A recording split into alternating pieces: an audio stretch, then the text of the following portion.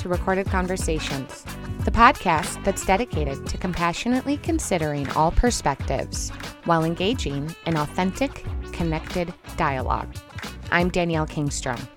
I want to take care of a little housekeeping before we plunge into the next discussion. And so, Patreon followers, I know you're aware of what's going on, but my listeners may not be, and so I'm going to share this with you. I joined Tinder. Yes, I am married and I put myself on Tinder.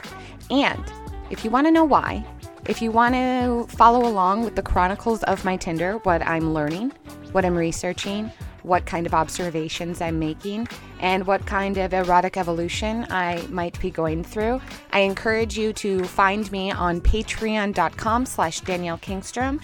Each day, I update my journal entry for the Chronicles of Tinder, and I let you know what I'm learning. I let you know what I'm experiencing. I'm mesmerized and I'm fascinated. I was no stranger to dating sites when I was single, and there is a part of my journey right now that has convicted me to, break through some kind of exteriority and look beyond what I have in my immediate proximity. What that may bring, I don't know. I've had a lot of assumptions that people think I'm just trying to lock down a threesome, that I'm trying to just dance around with an open marriage and have a free-for-all flesh fest, but that's not really what it's about. And if you know anything about me by now, I'm never that simple. I'm never that superficial.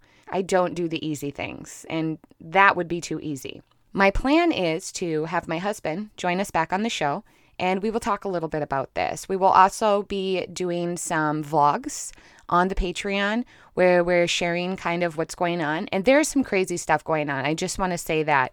The other night, we made a discovery through Tinder, my husband and I, and he's on Tinder as well.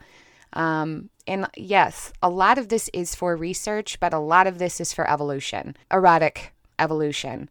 And just fascinating things, but surprising things, like what the fuck moments. So for as little as $2 a month, you can be a part of this. You can see what I'm going through in this journey. You can throw down your comments, your criticisms, your judgments even, and I will happily respond to them. So not only will that $2 that you contribute to my Patreon account every month grant you access to the Chronicles of Tinder, but it shows me that you support my work. It tells me that you like my podcast, that you want to continue hearing things.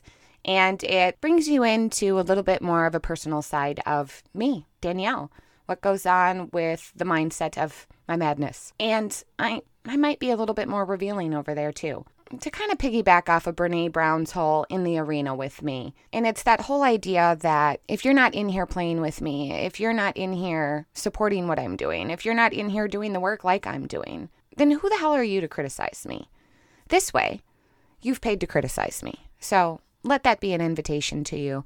Let that just be an invitation to get to know me on a more intimate level. Because while I share a lot about who I am and what I think and what I believe here on the podcast, as well as on my social media, on Patreon, I'm an open book, literally. So something for you to consider. Maybe you don't like to pay to listen. Maybe you don't like to pay for additional content. And I totally get that. But maybe you'll reconsider. Tinder. I also have a series coming up where I am interviewing Trump supporters, people that will publicly admit that they support Donald J. Trump, our 45th president of the United States of America. The series will be called The Compassionate Conservative. This is in some way to degrade or condescend conservatives. I myself once sat on the conservative side of the political spectrum. I was a registered Republican. I voted for George W. Bush, I voted for John McCain, and then I voted for Gary Johnson. So I myself did not vote for Donald Trump, but I am intrigued. I'm intrigued by the overall je ne sais quoi that has taken place over the last 4 years and the division and the blatant hatred that people have developed. I know the right and the left have always been against one another, but this is kind of an unprecedented division of our country. Maybe it's not even. Maybe it's just that we are just so aware of it because it is literally streamed to us in our hands. But I didn't really like how easily people were willing to just categorize someone and throw them in a box and, oh, you voted for Trump, therefore this, and this must be true about you. Interestingly enough, a couple of the people that I brought on the show to have a discussion with me are Black men who voted for Donald Trump and who continue to support Donald Trump. So for me, what that did is that eroded that whole idea that if you are a Republican, you are a racist. More so than that, I asked the obvious questions. I asked the questions that the media has been trying to convince us is true about the Trump supporter. Do they hate women? Do they hate gays? Do they hate Black people? Do they hate foreigners? Do they hate whatever? And, the answers might surprise you. This really was a compassionate way to consider the other perspective. And I hope that you'll appreciate it. I hope that you'll learn something from it. I hope that the takeaway is that maybe you start to realize that it's too easy to throw somebody in a box and to label them and to reduce them to a bunch of assumptions from across the screen or across the street or across the aisle. I think that if we get comfortable in thinking that it's okay to hate certain people or define certain people as evil, it's just going to continue to widen the gap. And right now we are in a time of where unity is crucial, where connectedness is crucial and at the same time lacking. And so the series is meant to just reveal to you a little bit more about humanity that you might not know. Before we get started, I just want to say I know what we're going through right now is something we have never experienced before. We are filled with uncertainty, we're lonely, we're cooped up, we're isolated, we are surrounded by panic and fear, and things really get heavy from time to time. I know a lot of people are living by themselves. They're missing touch. They're missing physical proximity to other people. It looks and feels hopeless, but I don't believe it is. I think there is so much greatness that is going to follow from this time of suffering, this time of silence, this time of solitude. And I know it doesn't seem very encouraging, but I know we're going to get through this. We're all going to get through this. And as cliche as it sounds that we're all going to be okay, I really believe that.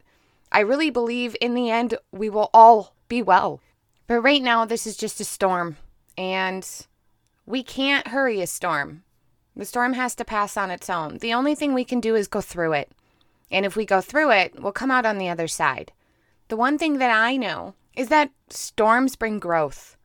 We need storms. I am a farmer's wife. We are very dependent upon storms, and not that I like the destructive storms, but I know that the storms bring the rain, and the rain is what gives birth to life. It's what grows life. It's what we need for life to continue to blossom. My hope is that you'll try to remain as optimistic as I'm trying to be now. I suffered. I was apathetic. I was cynical. I was, almost maybe depressed. And I am no stranger to depression. I suffered from it when I was a single mom. I've suffered from it from time to time. I suffered from it when my husband was in Iraq. I suffered from it a few years ago. I suffer from it annually. It seems just about every harvest season I go through some kind of a autumn depression, seasonal depression. What I know about those depressions is I always come out of them and I look back and I see what hurt me and what made it difficult for me to pull myself out of that funk. And I think in a way I teach myself how to better prepare for these dark times, for these times of seclusion, for these times to go inward. And I think if we are willing to apply a silver lining context to this, this is a great time for all of us in the season of rebirth to go inward and to sit with ourselves and to sit with our thoughts and to work out things that maybe we have been putting off because we've been so busy. I know a lot of people don't like optimism when everything looks so gloomy and glib and uncertain, but I think that's what keeps us moving forward, right? That's what we got to just keep swimming, just keep swimming. I love Disney. I love the fact that they give me little mantras. Elsa, I am grateful for the let it go. And, as silly as it may be, it's a creative little reminder for us to, receive it all. Receive it all, hold it all in, sit with it, go inward, process it, analyze it.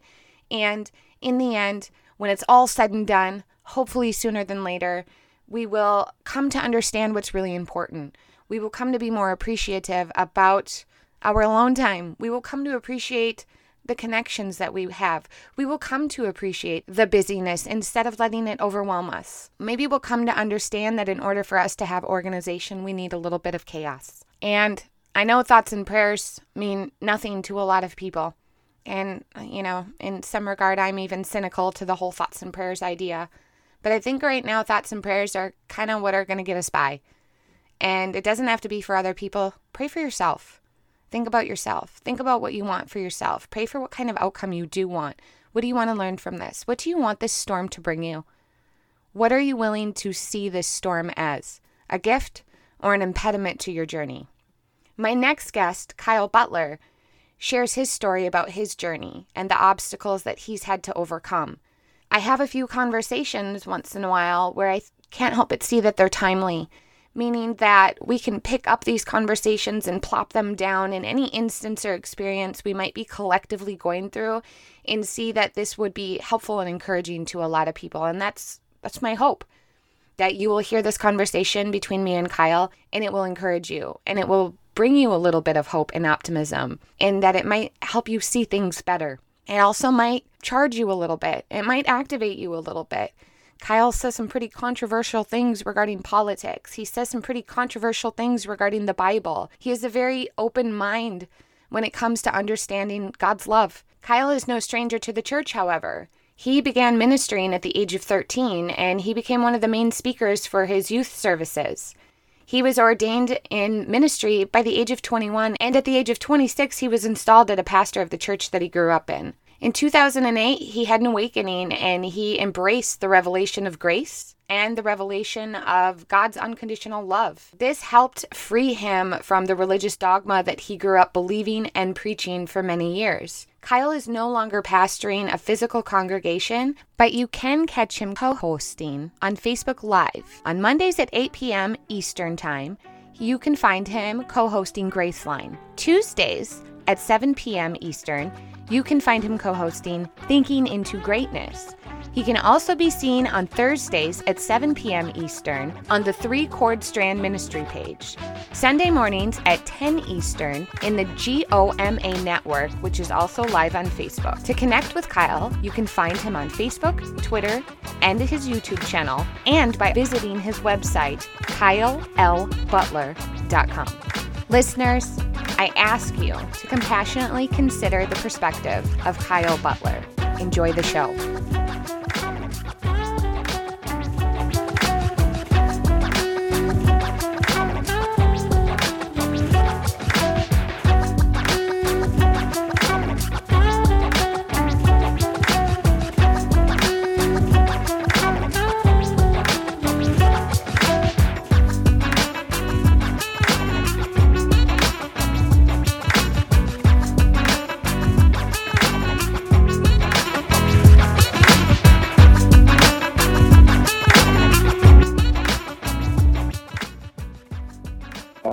The only thing that was good was going to church. That was the only thing that God was okay with, and we were always in church.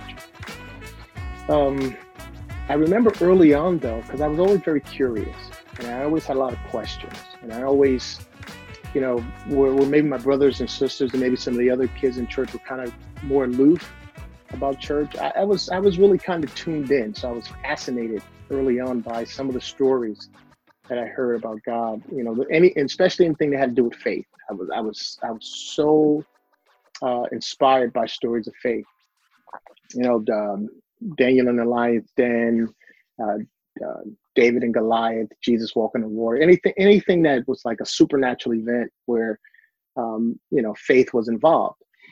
And I remember when I was a little boy, I was in a youth choir, kids choir, and the choir director, who was the pastor's wife at the time, came and said, "Okay, I have a new song," and she sung the song to us, and it was faith, faith, faith, just a little bit of faith. You don't need a whole lot, just use the little that you've got. And I begged her. I was maybe 6 or 7 years old. I begged her to let me sing that song, to sing the lead in that song. I couldn't really sing, but my persuasion carried over, and I won out, and she let me sing the song. But I was just so inspired by faith because it was a faith song. Well, fast forward now, I'm 21 years old, 22 years old. I'm into ministry. I've grown up in this Pentecostal holiness environment where holiness was sought with everything we had. And I rolled up my sleeves and thought, this is what God wanted me to do. This was God's calling on my life. I better get at it, because I also was taught growing up in that holiness and Pentecostal holiness denomination that if you don't do what God wants you to do, he'll kind of force you to. And you don't really want that. So it's best to submit yourself to God's will and his way, because he'll kind of force you to do it. And that won't turn out good. And then you'll end up having to do it anyway, but it'll probably be with a lot of calamities, or after a lot of calamities. So here I was, I'd been programmed somewhat to believe that my life was directed towards ministry. This was God's call in my life. So at an early age, 21 years old, I said, okay, let me just dive in which I got ordained, not engaged. A few years after that, the pastor who I'd grown up with decided he was going to move to back to South Carolina, and he decided to install me as a pastor.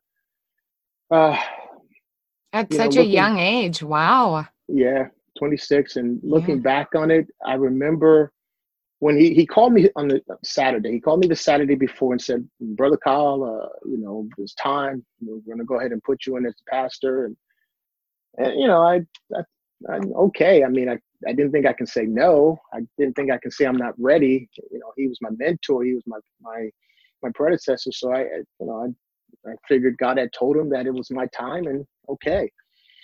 I remember after the church service where he announces to the whole church that I'm going to now be the pastor and to stand by this young man, and he has my approval.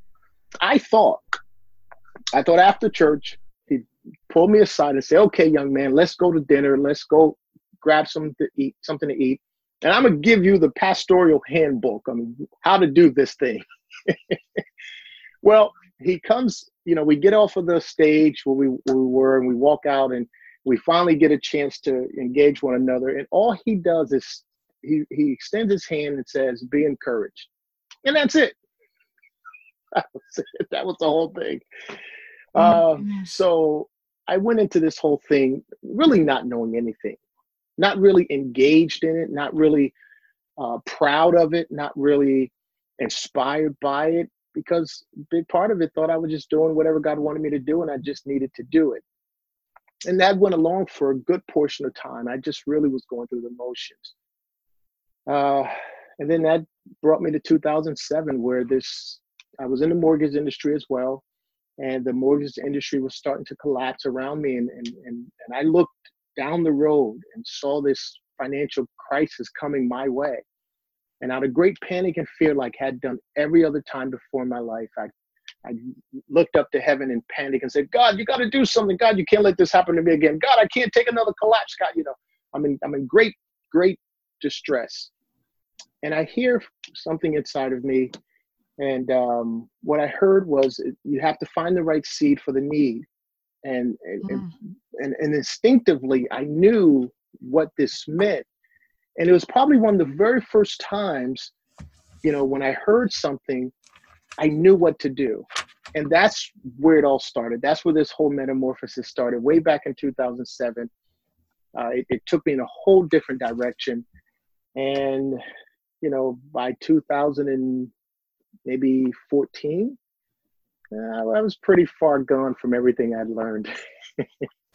So you peeled everything back and started over and decided what you realized really was of the kingdom of God, and really just seemed a little too messed up for you to continue accepting.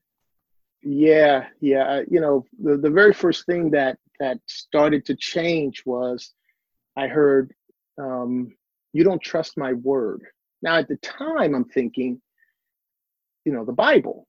I'm thinking, well, you're right. I don't really trust your word. I had no confidence in any parts of what the Bible really said, especially watching people like my mom and different people in the generation before me, pouring everything they had into this Bible and not really seeing it manifest much.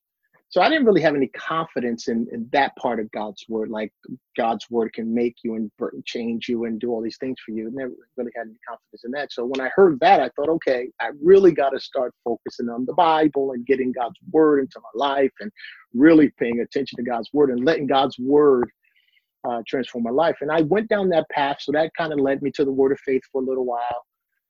And in 2008 and 9, I was trying to pour myself into that. And I kind of got a little discouraged along the way because still I wouldn't see anything happening. But then in 2009, I heard another one of these distinctive moments, which was, son, you have no idea how big my grace is.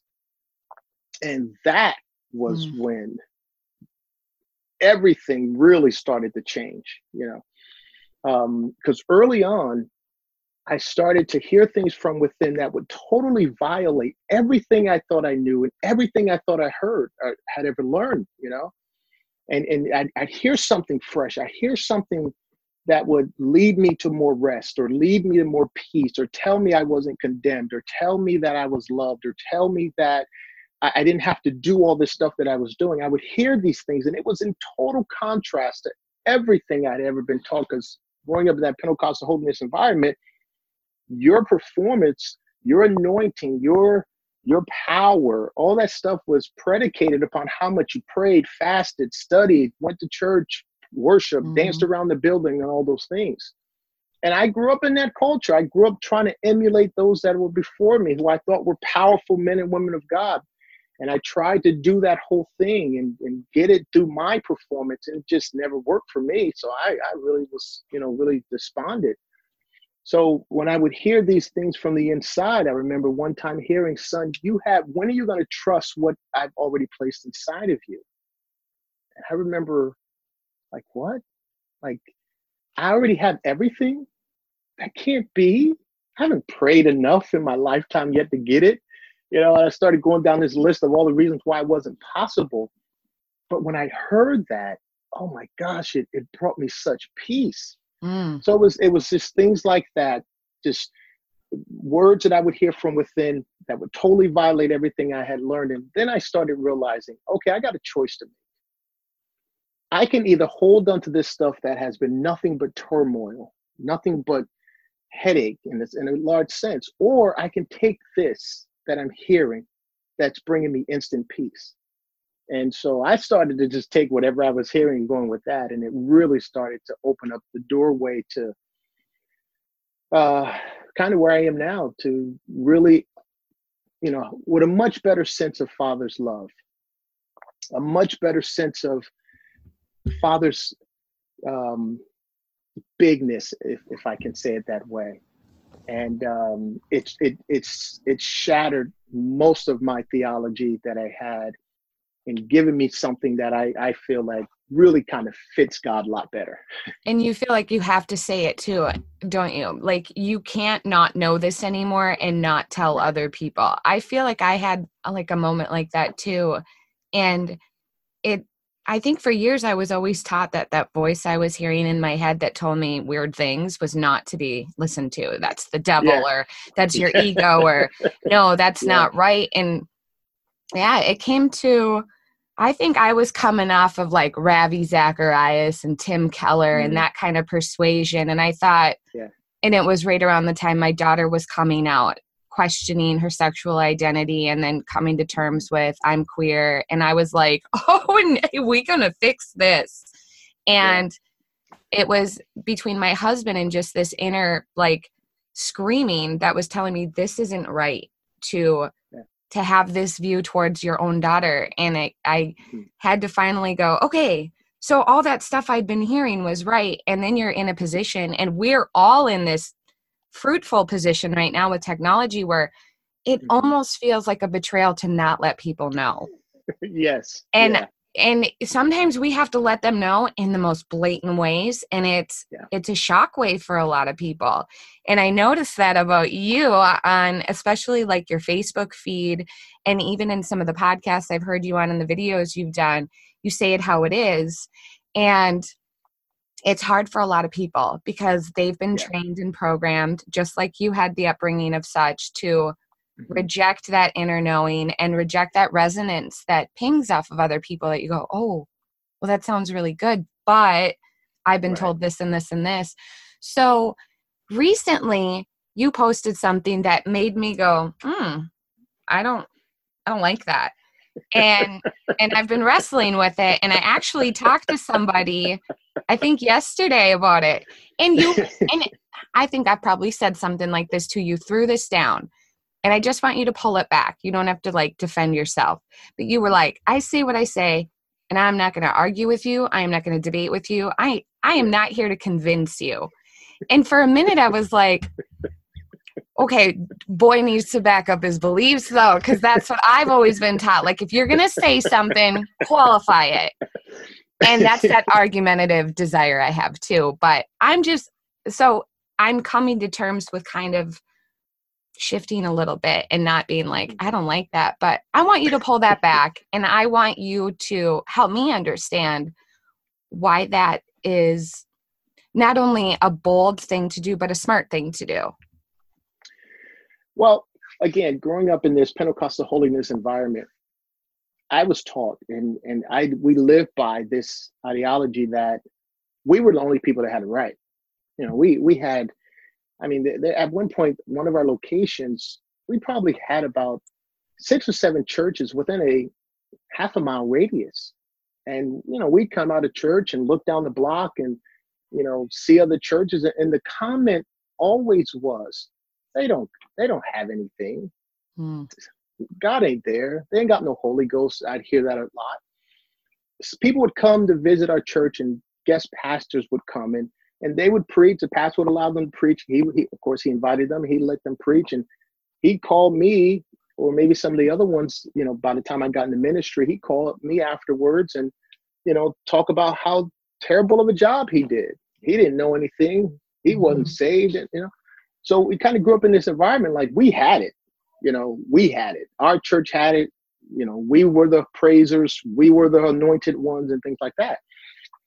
And, you know, you pick up this egoic type mindset that you're the stuff and no one else knows anything like you know. And you carry that with you. You think you're it. You know, you pour yourself into the Bible. You read it as you understand it, and you memorize verses, and you get your view of what you believe it says. And it can't possibly mean anything different. And then as a pastor, even though I'm not a controlling person, when I was pastoring, if someone would come and ask me a question, I would skillfully, not purposefully, but when I look back on it now, it was pretty skillfully, I would divert my answer around my interpretation of something, trying to steer them into my view of something, you know, and start off with that. But see, the Bible says, and let me tell you what that means, you know, and do all that. Well, when I started, you know, coming into the understanding God's grace and love better, and so I'm posting these things now, and they're contrary to what most people believe. What do you mean God loves everyone unconditionally? Prove it. Okay, well, here's the scripture says this, and, you know, well, no, it doesn't mean that. Oh, yes, it does. How can you not see it? Well, you know, and so you're doing that in the early stages of all this. And then maybe about a year ago, I came to a place, I said, this is a journey. We're all on a journey. Every single person's on a journey. I need to respect your journey as much as I respect mine. I need to respect where you are just as much as I respect where I am.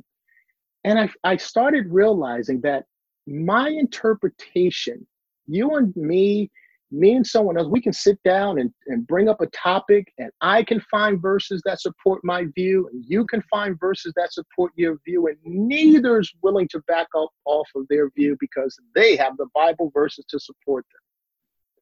And I realized that doesn't work for me anymore, you know? And so over time, I started appreciating the journey.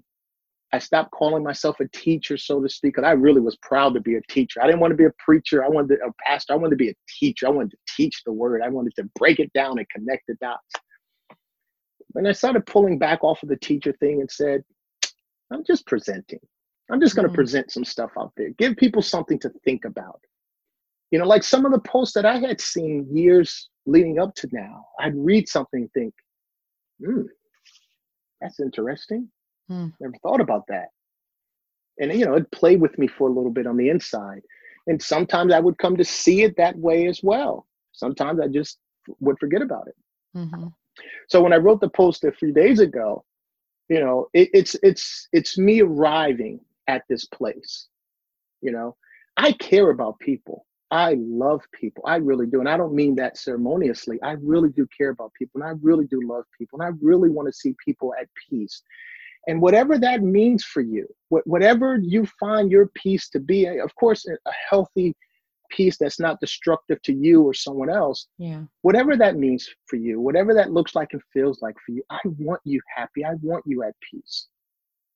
But if you believe that God has a fire pit, and he's going to throw people inside that fire pit one day, if that gives you peace, I don't care anymore. I don't believe it, but if that gives you peace, that's perfectly okay. Because I don't have to live in your head. I don't have to live in your mind. You don't have to live in mine. So I'm just going to present some stuff. Maybe it resonates with you. Maybe it doesn't.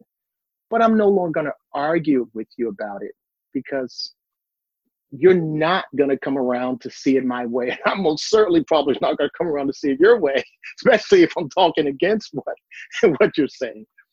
So that, again, for me, it's an arrival, so to speak. I just kind of got here over time. I'm not an argumentative, confrontational person by nature anyway. Although then when I was the young Pharisee swearing that I knew the word and I knew what the Bible says, I'd tell you in the half of a second how wrong you are, or at least how wrong I thought you were. Yeah. But, I like that. Push that aside now. I like that. I feel like sometimes we can get tangled in this. All right, you have to decide. Are you preaching? Are you teaching? You're an influencer. You have to claim that label in that position. And I always get caught up and go, I don't want to be a teacher. I really don't. I am a teacher, like every day. I'm a homeschool teacher. Like I have kids here all the time. I'm constantly teaching. My life is about teaching. But I get out here and I'm like, I want to think out loud. I want other people to think out loud with me. And none of us have to say we're right or wrong. Right. But I also come from this conditioning of cite your sources, where are your statistics, how many other people have qualified this. Most recently, I feel like I've come up with how many other men have qualified this. And it gets into this, it pokes at my ego. And so my ego is like, oh, we're going to show you. I'm going to show you it's qualified. And I'm going to show you I understand it. But like I said, that post, and I thought, that probably plucked at me to challenge me, because there might have been something I needed to work out, and that was exactly what it was. And now hearing you explain it, I'm in the same boat most of the time, because a lot of things I speak to, people are like, oh, no. And I'm like, look, I'm not going to prove it to you. But then other things I feel like I do have to prove. And I think that's a challenge for a lot of us, especially from some of the circles I've rolled around in. It's like you have to have the proper theological presentation and backup.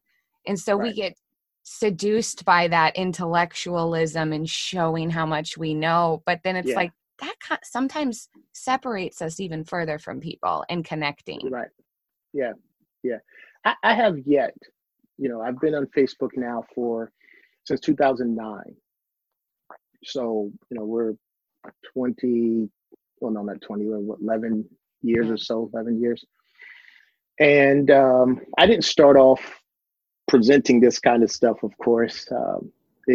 I started off because I was in a Word of Faith then, so it was more stuff about faith. If you can believe God for a new house, you can believe God for a new car, stuff like that. Just drop those little lines and leave.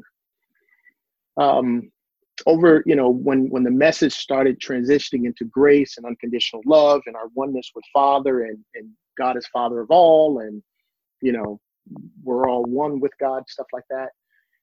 When it became more universal, more open to all, more embracing, more accepting, more inclusive, you went through the the labeling, oh, you're a universalist, you're an inclusionist, you're this, you're that, you're a new ager, all this kind of stuff people say. And I'd be offended. How dare you call me universalist? I don't even know what that is. And let me tell you why I'm not. You're an inclusionist. I don't even know what that is. Let me tell you why I'm not. I'm a Bible loving, God fearing, da da da da da da da person. Because you didn't want these labels. You didn't want these labels. You did, they were looked upon in a bad light. You didn't want people to judge you that way. So even though the message was definitely universal in nature, definitely traces of universalism all over it. You didn't want to be called that. Now, I don't care. Call me whatever. I don't even look. It doesn't look. I really don't care. And not because I've mastered my emotions totally, because there's still times I want to roll up my sleeve and say, buddy, you are just as wrong as wrong. You are so wrong. You don't even know how wrong you are. You're so wrong. But there's this little, still small voice inside of me that just says, it's not going to help. Yeah. It's not going to help. If someone comes on your post and I see some of your posts as well, and they will make you say, interesting. That's pretty interesting right there. I tell you, bold too, very bold. And I can come on your post that you would post and say, you're totally wrong. How could you say that? The Bible clearly says, and I could write, a big 2 paragraphs full of scriptures. But you know what that's going to not do? It's not going to change your mind one bit. Yeah. It ain't going to change your mind one bit. Yeah. And you'll come back and you'll tell me why you believe it to be this way. You know what that's going to not do? It's not going to change my mind one bit. Yeah. And so I looked at all that and thought, what are we doing? So when people come locked and loaded, ready to argue me down, I know good and well, no matter how I present a verse to you, no matter how I tell you I've studied it out in the Greek and the Hebrew, and I looked up the words and the words really mean this. And I looked in the original manuscript and it said this, not this. And I got this source and that. I know no matter what I tell you, more than likely, you're going to ignore what I wrote and go right back to what you believe. Exactly. Yeah. And my books qualify my position, and my education qualifies what I'm saying. And I think we forget that each individual experience qualifies each individual perspective. Right. And there's no way we're going to ever share the same view as everybody else. And yeah, it's hard. It's hard because, I should probably quiet down more than I'm willing to right now. I should be more intentional about that. I know that, listeners. Thank you. I need to pipe down because my ego, she's fierce. But at the same time, and I've learned this from my kids too. My kids will say something and I'll just think, oh, you're so sweet and you're so young and you have so much to learn. And you're just like, I love you. Even my 20-year-old, she's a mom now, so she knows everything. And I was there too. At 18, I knew everything with her, but I take that. I have to take that. And I have to, okay. And I'll say, all right, well, this guy, he's like 23. Poor baby, his brain ain't even finished developing yet. So I'm not just, and this guy and I'm just like, and I think I got this from Oshita Moore. She's like, I tell myself stories, like what is going on with this person to make this person feel this way. And so if you're like, and I will go there, I will go, I bet this person hasn't been laid in a long time. And so I'm just going to, I know. People say I should stop doing that too. Stop assuming no one's having sex. Well, I'm happy all the time. Well, look, it's an easy way to draw that conclusion. In a lot of cases, happy, so. It does. It does. I've heard cannabis does too. So, let's. That's what I've heard. But we need to, I think, and this is a message for myself, a lesson for myself. We do have to lighten up. And we do have to go, look, this person has not lived my experience. Right. So I could come at any language and tell this person. And if they're not ready to receive the message, if they don't have ears to listen, they're not going to hear me, and they're just going to wah, wah, wah, wah, wah. Right. And yeah, and that's awesome that you've accepted that and you see that. And it's something that I admire and respect, because like I said, I know I have to tone down, and I see how you respond to people, and I think, yep, there we go. And so, see, I'm not a teacher. I'm still learning here, but we're all still learning. Sure. And, another thing too, I can't tell you how many times I've been wrong. I grew up in this thing. I was in ministry at a very early age, pastoring early on, always feeling like God is telling me something, right? So God has given me a word for the people. God has given me a word for this person. God has given me a word about a scenario going on in the church. And I'm always standing in front of people. God said this, and God said this, and God told me this, and God said, and I look back now on how many times I was absolutely wrong, just flat out wrong. It was my emotions, it was my feelings, it was my thoughts, it was my ideals, it was my passions, a whole lot of me in that stuff. Very few times was it actual God said. And I realized if I could have been that wrong that many times, and I was sincere, I wasn't telling people, God said that if you put $100 in this offering this week, by next week, he's going to blow your mind. I wasn't doing that kind of stuff. I wasn't doing no frivolous God says, as far as I understood. But nonetheless, even in my sincerity, I was incredibly wrong all the time. So if I could be incredibly wrong all the time, even though I was sincere, even though I wasn't trying to purposely mislead anyone, can't we all be wrong? I mean, is anyone immune to not being wrong about what they think God is saying or what they think something means? Yeah. I think we all are. And I think we all are, we're not immune to that possibility. So I just want to present a way of style, a style that says, let's just relax. Go have some more sex. Do something. Just whatever you need to do. Go have some cannabis. Just whatever you need to do to relax. Yes, praise God on that. Yes, take it easy. Listen to this it's man, not people. that serious. It just I can't see it being that serious anymore. I just don't. Yeah. I believe we're all going to end up in the same destination, and I also believe this as well. I'll say this. I really don't know, and I don't think I believe anymore that God really cares what we think about God. And what I mean by that is, I don't think God is so consumed with what we think about God. Now, what we think about God does impact us. So if I think God is mean, angry, judgmental, condemning, then I'm going to treat people that way. If I believe God is love and pure unconditional love and full of grace and has no judgment for anyone in a negative way, then I'm going to also treat people that way. So what I think about God really impacts me. I don't think God really cares. I think if God really cared, he had to kind of be egotistical in a way, which I don't think God would be. You're going to go to hell for saying that. You know that now. Like, for well, eternity. That's a new thought I've been mulling around with, so I might as well just say it here.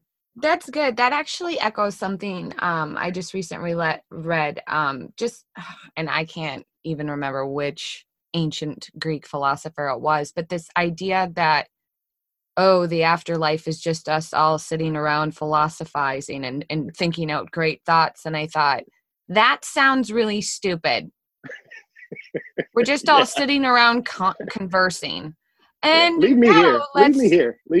And I'm like, that sounds boring. And then some other ideas are always like, or we're all angels and we're all doing this. And I'm like, what is the point of my body? And what is the point of this experience and nature and the connections I feel if it's all going to disappear and turn into nothing?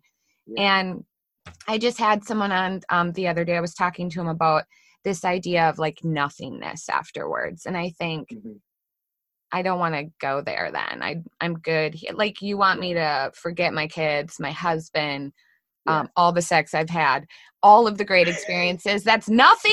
Come on. Then that's a big joke. Yeah, big time. But I think what is important are the things that we push aside. Like, I think, and I've noticed this just in the last, I'd say 4 or 5 years, when I started realizing that I couldn't be in the whole political realm. Is I was like, that's too serious. It's confusing. Sometimes it's just nothing but circular logic. Why am I not paying attention to like these stupid, repetitive, redundant, cutesy, annoying things my kids are doing every single day and going, because isn't that how God's looking down at us? Like, look at what you're doing. And I've seen you do it 50 million times, but look it's adorable. And I love it. And this is what matters. And then just seeing and hearing people, and we're not doing that. We're talking at people, we're blocking people. And I wonder how for you, how much of a struggle is it for you to present what you're presenting during this climate, the political poop? Is it a struggle for you? Like, do you feel like you just want to tell people, shut up, stop, pay attention over here?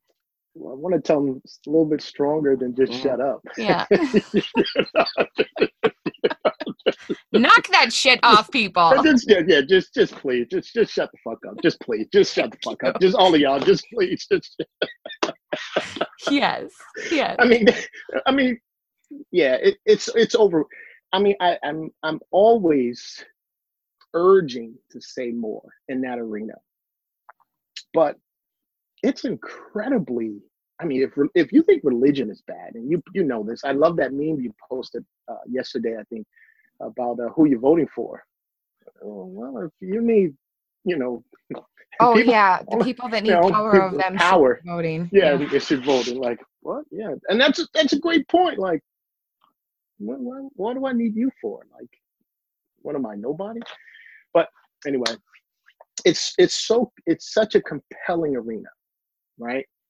You wanna dive in and tell what you think and how you feel and how you see this.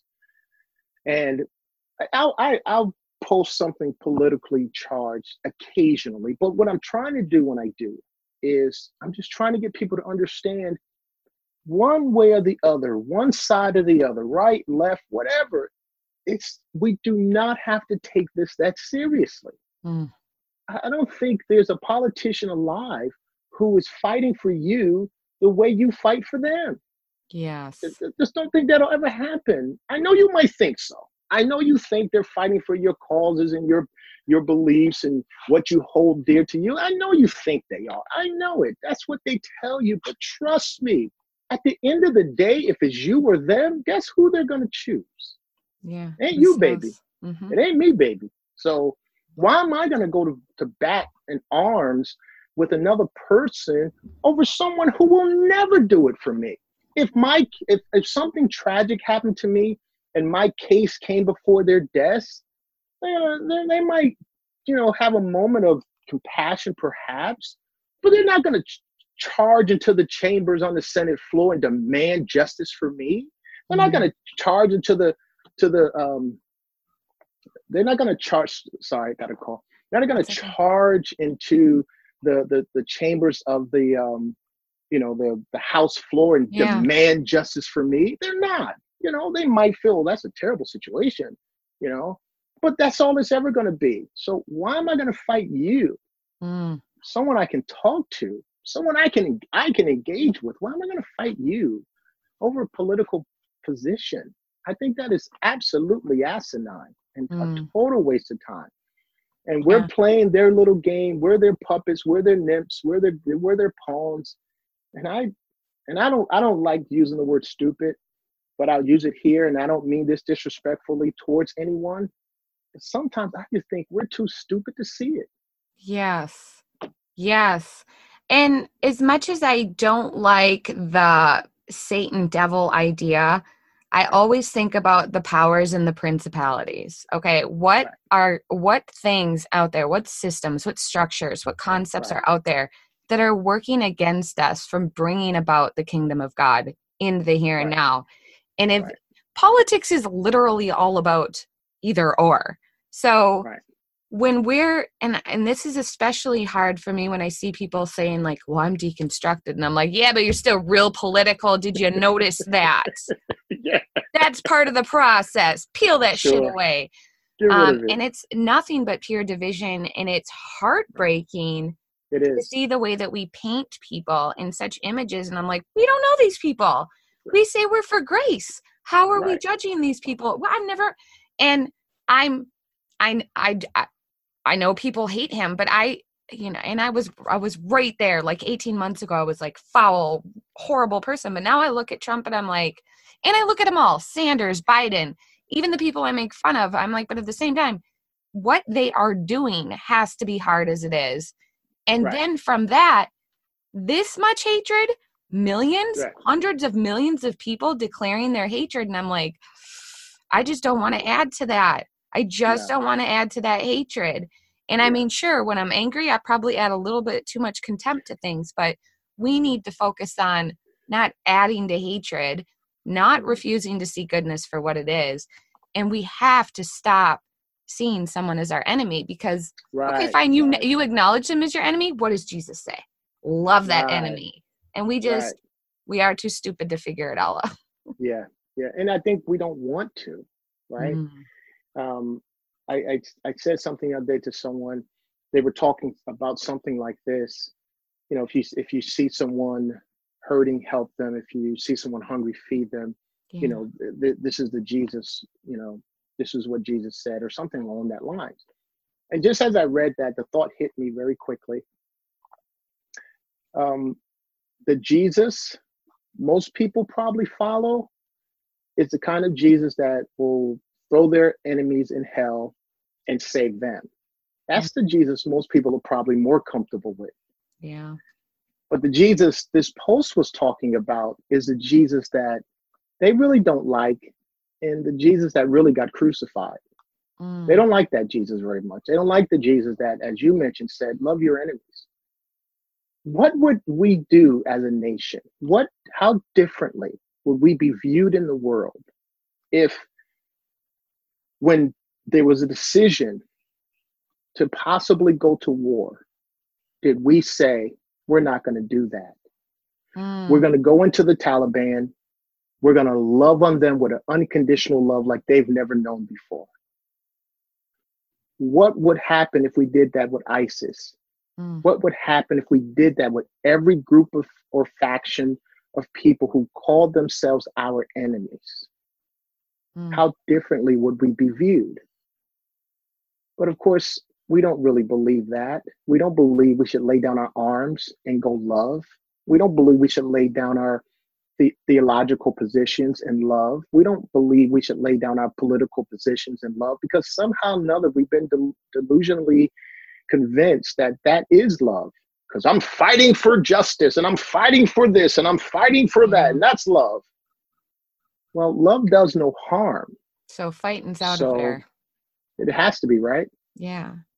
Fighting is, I love that. Yeah. What would our nation look like? And I've seen what Rwanda, what happened with Rwanda. I constantly think I remember reading a specific story about a woman who literally befriended the man that raped and killed her daughters and that beheaded her husband and that raped her.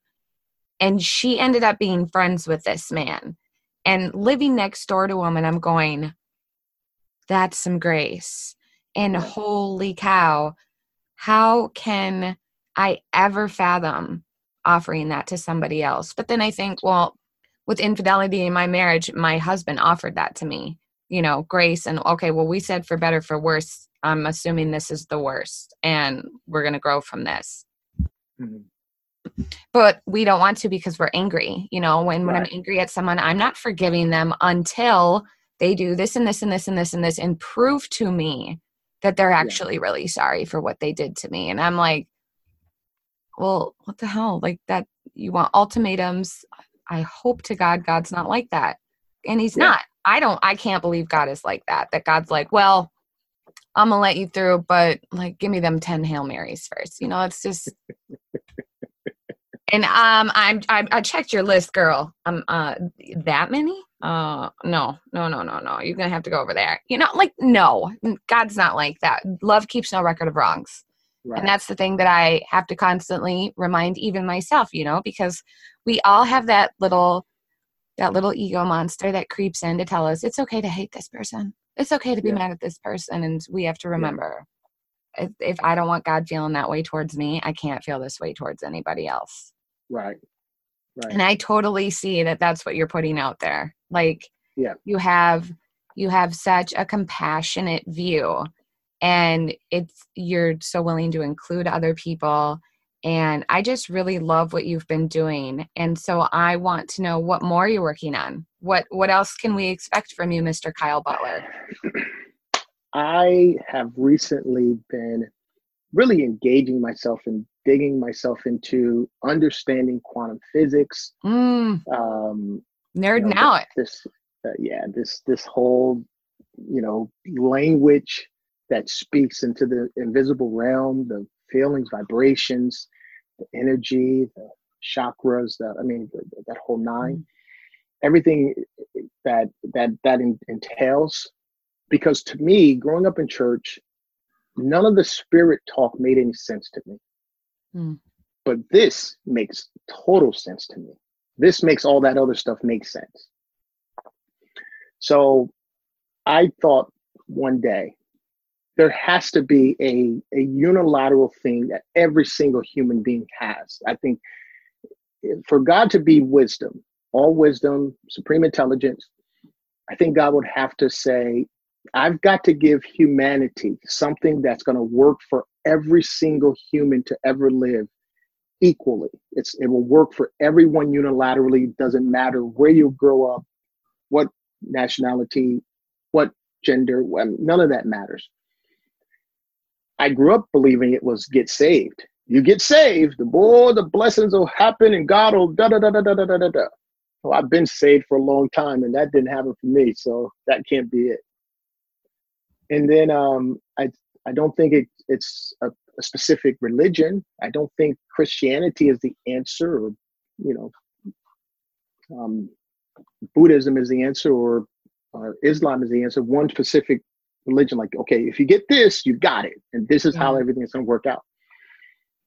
So, to me, the only thing I see that God has placed in all of us unilaterally to be the same, to work the same, to produce whatever it is that we desire is our mind. And that the power and the ability of our mind. And it's all equal for everyone.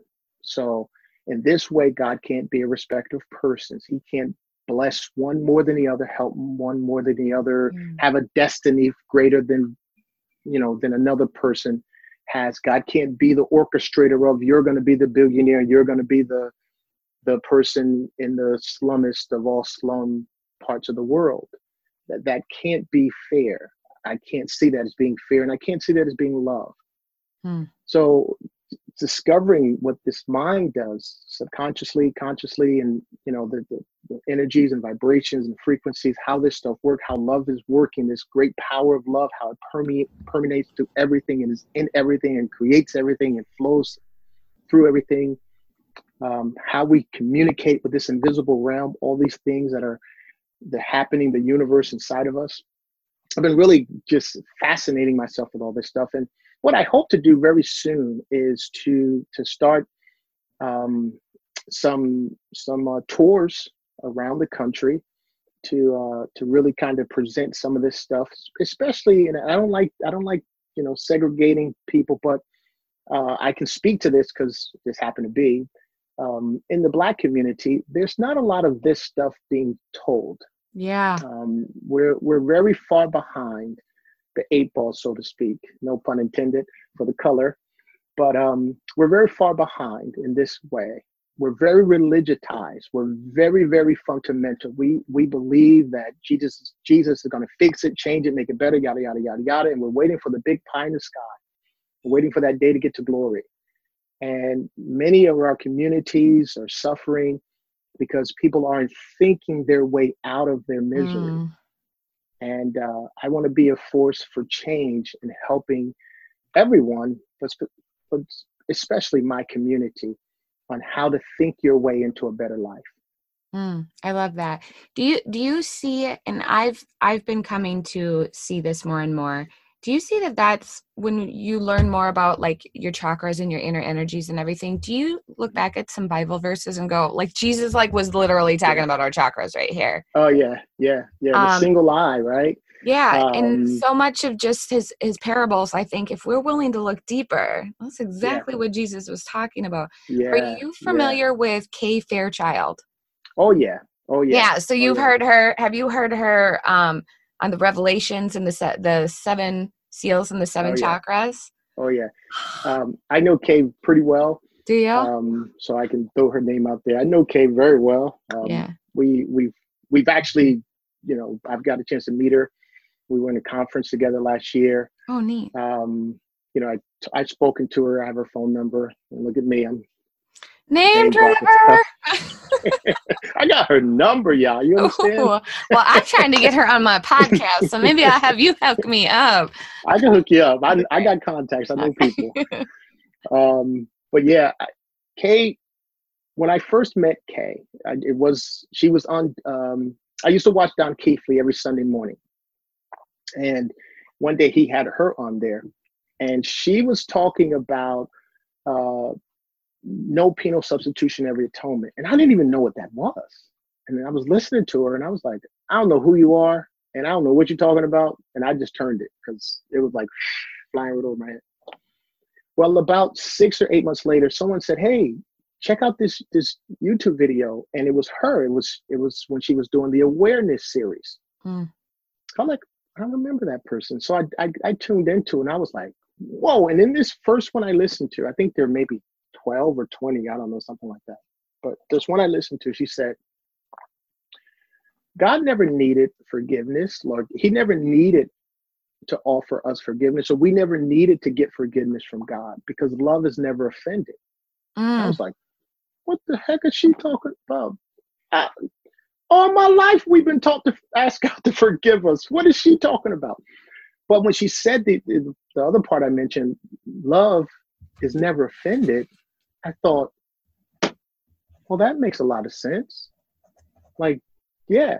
So she had me there. And so I watched the rest of the awareness series and then, started following her more and more. But something she said also stands with me today.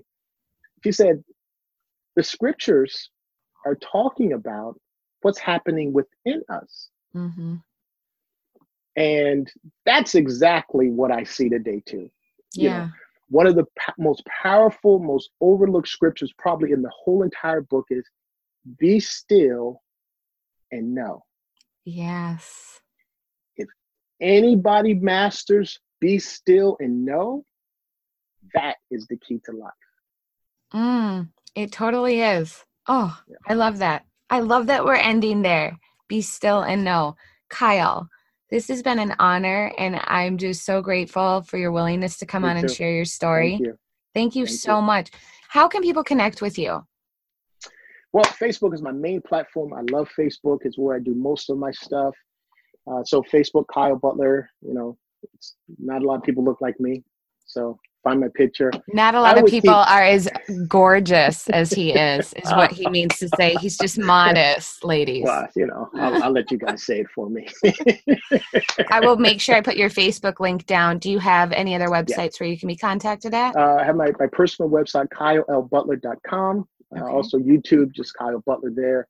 I'm subscribed to you on YouTube. Thank you. Yeah. And we'll have more content coming soon. So follow me, YouTube, Instagram, Twitter. All my links are on my website. So if you go to KyleLButler.com, you can get all my links there. Just hit the links. It'll take you to my pages. I try my best to keep room open for new friends that want to come in that perhaps want to just think a little bit, because I'm not going to try to teach you anything. Yeah. I'm not going to try to tell you what you know is wrong and I'm right. I'm just going to give you something to think about. That's it. That's all I desire to do, give you something to think about. If it resonates, cool. If not, still cool. We can go lunch, we can hang out, we can be cool. We don't have to talk about anything but whatever you want to talk about. So that's my heart. I love people. I love you. I love people. People matter. You matter.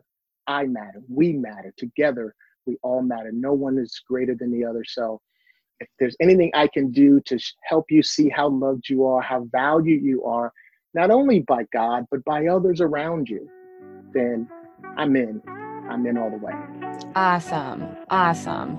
Thank you, Kyle. Thank you. Listeners, make sure you check them out. I'll be sure to post the links. And until then, thanks for listening.